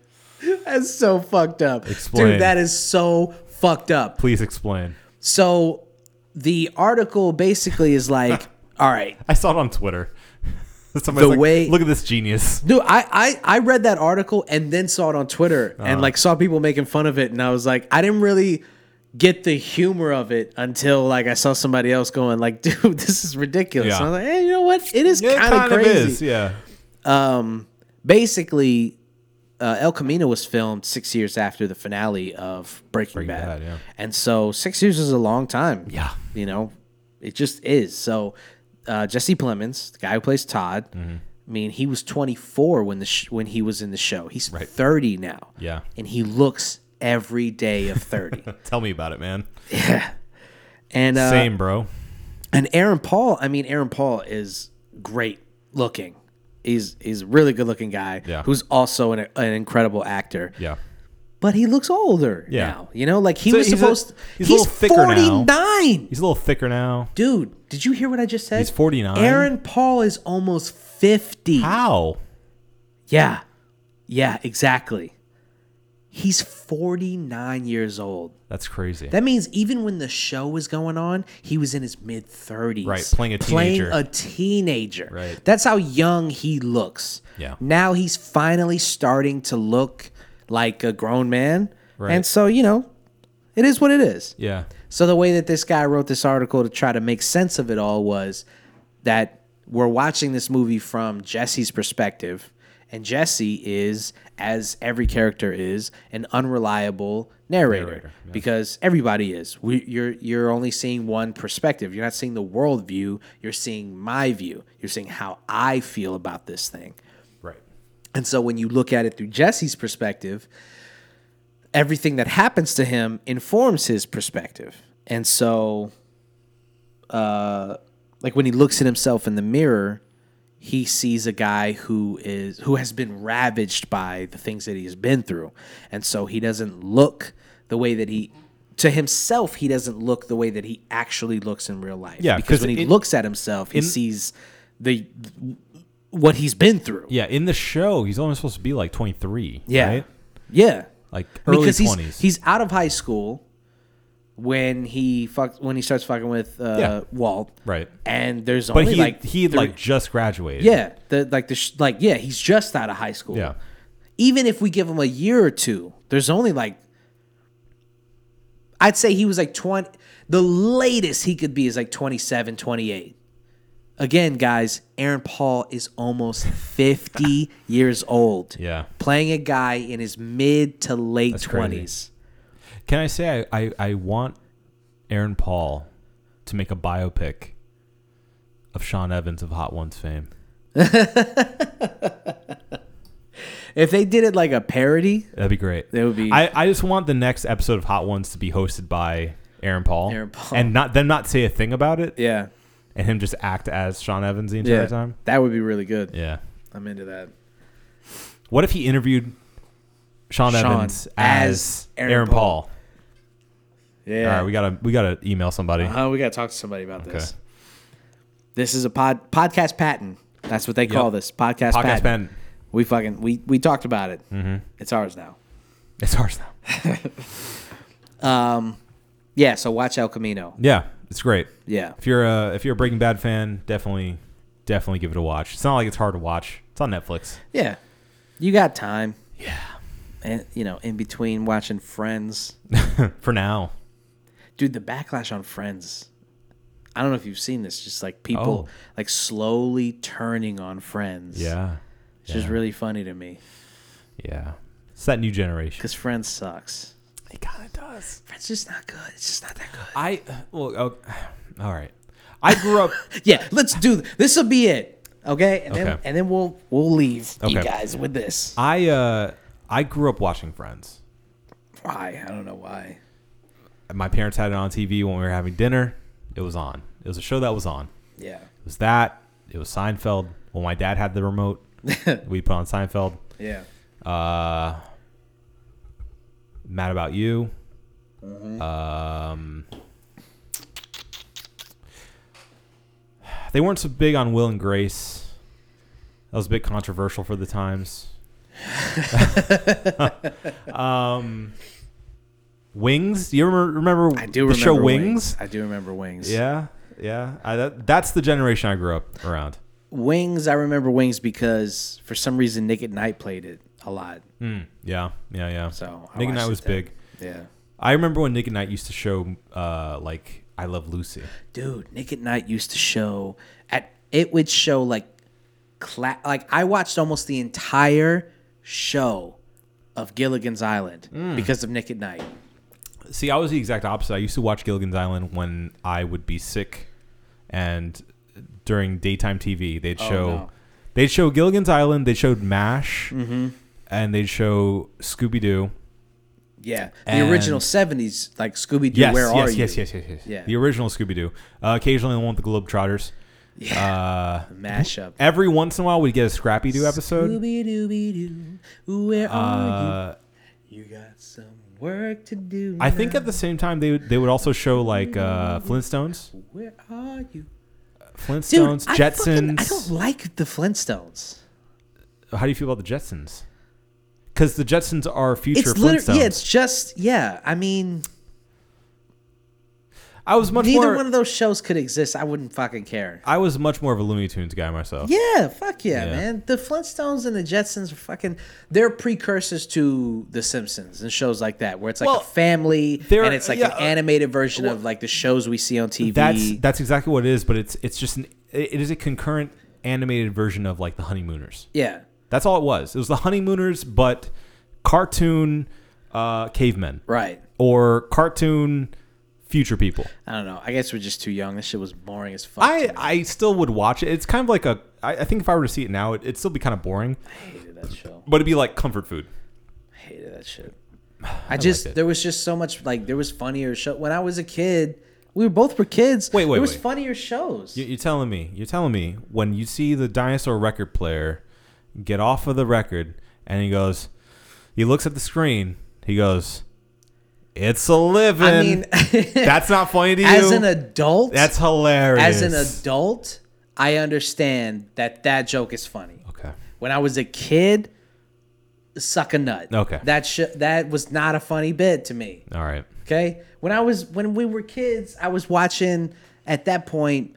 I mean, probably like early 90s, like not early 90s, but like mid 90s. Ren and Stimpy was still on. Yeah. Hey Arnold wasn't out yet. Neither was SpongeBob. But it was like Our Real Monsters. Rugrats was on. Yeah. Trying to think of like the mid. Rocko's Modern Life. Doug was on. Rocko's Modern Life was on. That shit was funnier than like when you turn. That's why Cartoon Network sucked for so many years, because it had that block of like Dexter's Lab and Cow and Chicken. Yeah. And like it had a couple of shows, but then after a while it would start playing like old shows, like that Boomerang block. Yep. And you're like, this fucking sucks. I remember late like night. Magilla Gorilla and like and what's the blue dog? What is his name? The one that goes. No, not him. He was he was part of that show that was like the Cars. Yeah, Mario Kart, but with like a bunch of villains from TV shows. Yeah. I can't believe they made a show like it ran weekly. Yeah. Where they just raced every week. Yeah, no, it was like the Gumball 3000 race. Yes, exactly. But cartoons. But just a bunch of cartoons. Yeah. That's a wild it's like concept. It's like Death Race. Dude, that's think about that cars. right now. Where they're just like, we'll have them do like a destruction derby / marathon race with just a bunch of cartoons. That's wild, dude. See, now the only thing that that kept me watching those old shows is because I knew it would be like it'd be something I could talk to my dad about. You know, there was a connection there because I used to watch with him sometimes even. What was it? Rocky and Bullwinkle. Yeah, and that Rocky and Bullwinkle was good. That entire block. What was the overarching name of that show? Because it wasn't just Rocky and Bullwinkle. Yeah. Because it had that one kid who was like a super genius with the dog who could talk. With the genius dog.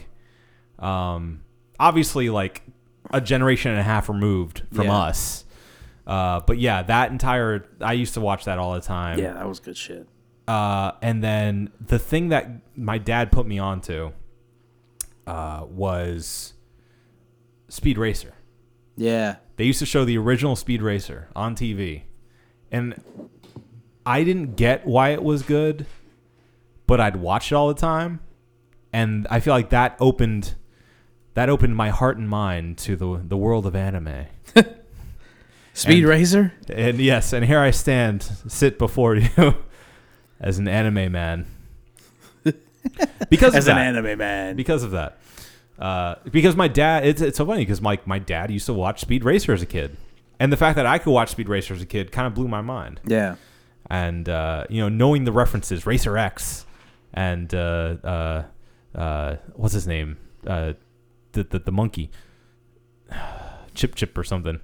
Just like knowing those little things was like, oh, it's like a connection to a bygone era. Yeah. And how little I realized like that. That's actually really cool nowadays that I'm able to talk to people that are like 40 years older than me and have like a frame of reference for pop culture. Yeah. Is kind of cool. So Yeah. I like that. Yeah. I get that. Yeah. You old fuck. Did you figure out where Rocky and Bullwinkle were from? Oh, no. Was I supposed to be looking that up? Yeah, you have the computer. I didn't look that up. I told you, I'm not looking anything up on the computer anymore. I don't fuck up the recording to look up stuff when we both have smartphones. You know, they say that most people still use an iPhone 6. Wow, really? And that's the reason that the next iPhone that they're coming out with is based on the iPhone 6. Really? So it's going to be like a cheaper version of that phone because their sales have gone, like their sales are in the toilet. And it's like, oh, you think you're selling a $1,600 phone and you're trying to market it as the future, but it's like there's no reason for me to upgrade from the iPhone 10 until they come out with something that is, unless I break my phone or they come out with a thing that is completely different or I come into a bunch of money, Yeah. there's just no reason for me to upgrade. You know? Yeah. Yeah. I have the phone. Now, for me, I've had my iPhone. I think this is a 7 Plus. Yeah, you could upgrade. You definitely could upgrade. I plan on upgrading, and because I do a pay-as-you-go plan right now. Yeah. And this is very thrilling for our listeners. I have a pay-as-you-go plan. Thrilling. And I'm going to upgrade to an actual like monthly plan. Yeah, I'm making a commitment, baby. Ooh. And Are you going to get the 11? You can't get the 10 because it's discontinued. yeah, I know. I'm gonna get the 11 Pro, There you go. and I'm gonna make this one of my big buys of the year. That's going to be, now you're going to be above all of us. Now we can't shit on you at all. That's all I want. You're the guy with the iPhone 11. I'm gonna do Plus. that, and I'm gonna get LASIK. Fuck you. That's a super aggressive stance to take for no reason. Yep. I am super jealous. If you actually do get LASIK, I'd be really jealous. Yeah. Yeah. Something like this. Yeah, you won't need. You can just crush those in Yeah. your hand. I'll you won't break. need them anymore. I want us to make a video for the podcast where I just break my glasses with my hands. Yeah, let's do that. Okay. If you get LASIK, then we absolutely have to you have to step on them or Spike 'em. crush them. Yeah, spike them. Yeah. Throw them as far as you can. Field goal kick them as far as possible. Get some M80s, wrap it around it, and Put them in the up. microwave. We just have to really, really get rid of those fucking Okay. things. Yeah. Deal. All right. I think I think we're good here. I think so. I think we could probably talk for the rest of the night, really. if we wanted to. Also, the just for everybody to know, the genius dog and the kid, Sherman and Peabody. Yeah. That's her name. That's right. Yeah. What was the overall show? I don't know, but then there was also like Dudley Do-Right. Yeah. I think that was all part of the same universe. Well, they definitely were animated by the same person. It seemed like it. Yeah. Yeah. The same studio, anyway. Right. I never watched Dudley Do-Right though. I saw him every once in a while. I just didn't really dig it. You know, Yeah. just didn't seem like it. I don't know. I'm very anti-authority, so I guess maybe that's what it like a cop show. Because he's still a cop. Yeah. Yeah, he's a ranger. He's a forest Mountie. ranger, whatever. He's still a cop. Canadian Mountie. He's a Canadian cop. That's what he Alright. is. He's a fucking bitch ass, snitch ass motherfucker. And the only redeeming quality about Dudley Do-Right is Brendan Fraser played him in a movie. That's the only redeeming quality. Okay. That's it. All right, let's get off I this, love baby. Brendan Fraser. Let's do it. All right. So tonight's brew was from cheers. shut the fuck up. From the Weyerbacher Brewing Company. It was the Insanity Ale Aged in Oak Barrels, 13.3%. I don't know if you can tell, but I am feeling this beer. So We're both squinting at each other, so Yeah. I think that's a good sign. yeah, it's pretty good. Yeah.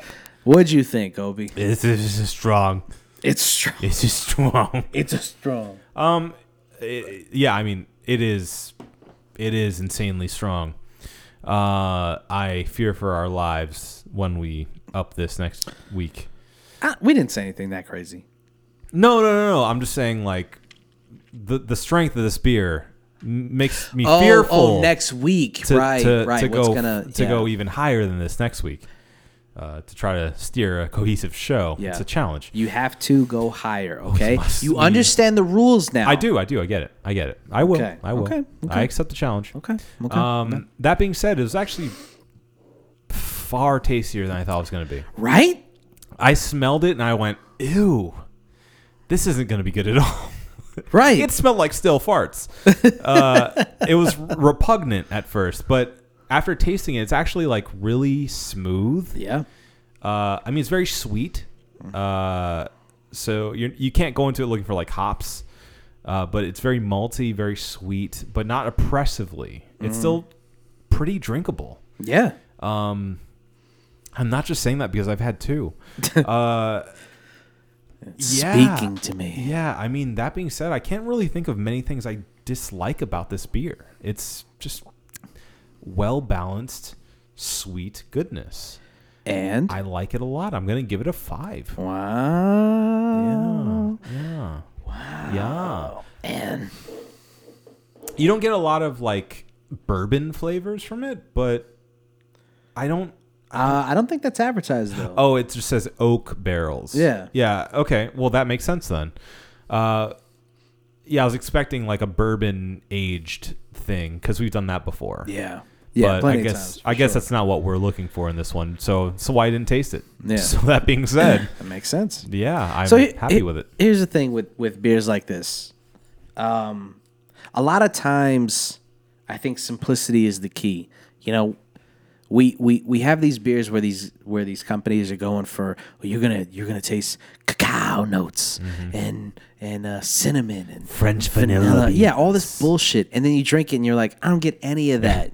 I mean, maybe my palate's not that refined, Right. but if Tastes you're like a strong advertising beer. it, yeah, I should be able to. But this is just like, look, man, it's an ale, and it was aged, and take it or leave it. Right. Fuck you.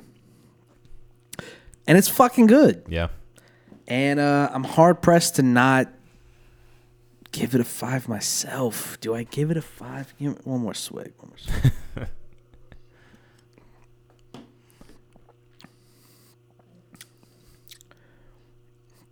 It's just that little thing at the back end of the tongue that lets you know that this is a strong beer. Yeah. That kind of pulls away from it. That pulls from the score, you know? Uh-huh.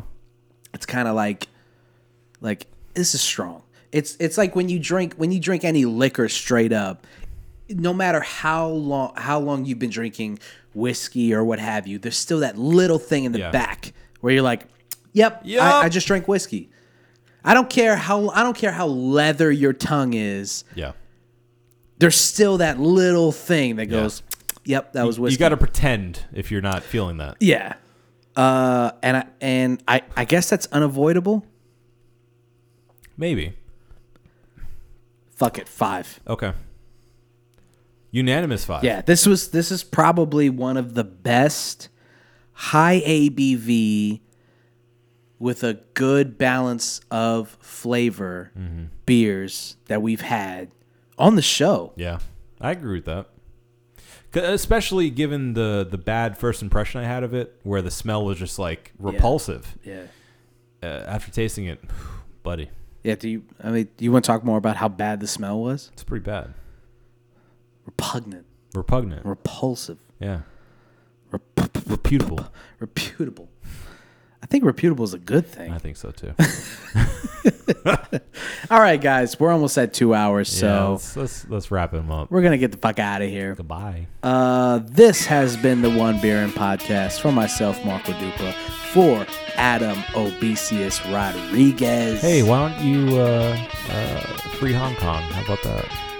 Thank you guys for listening. Drink delicious beer and free Hong Kong. And also have a beautiful evening. We love you. Love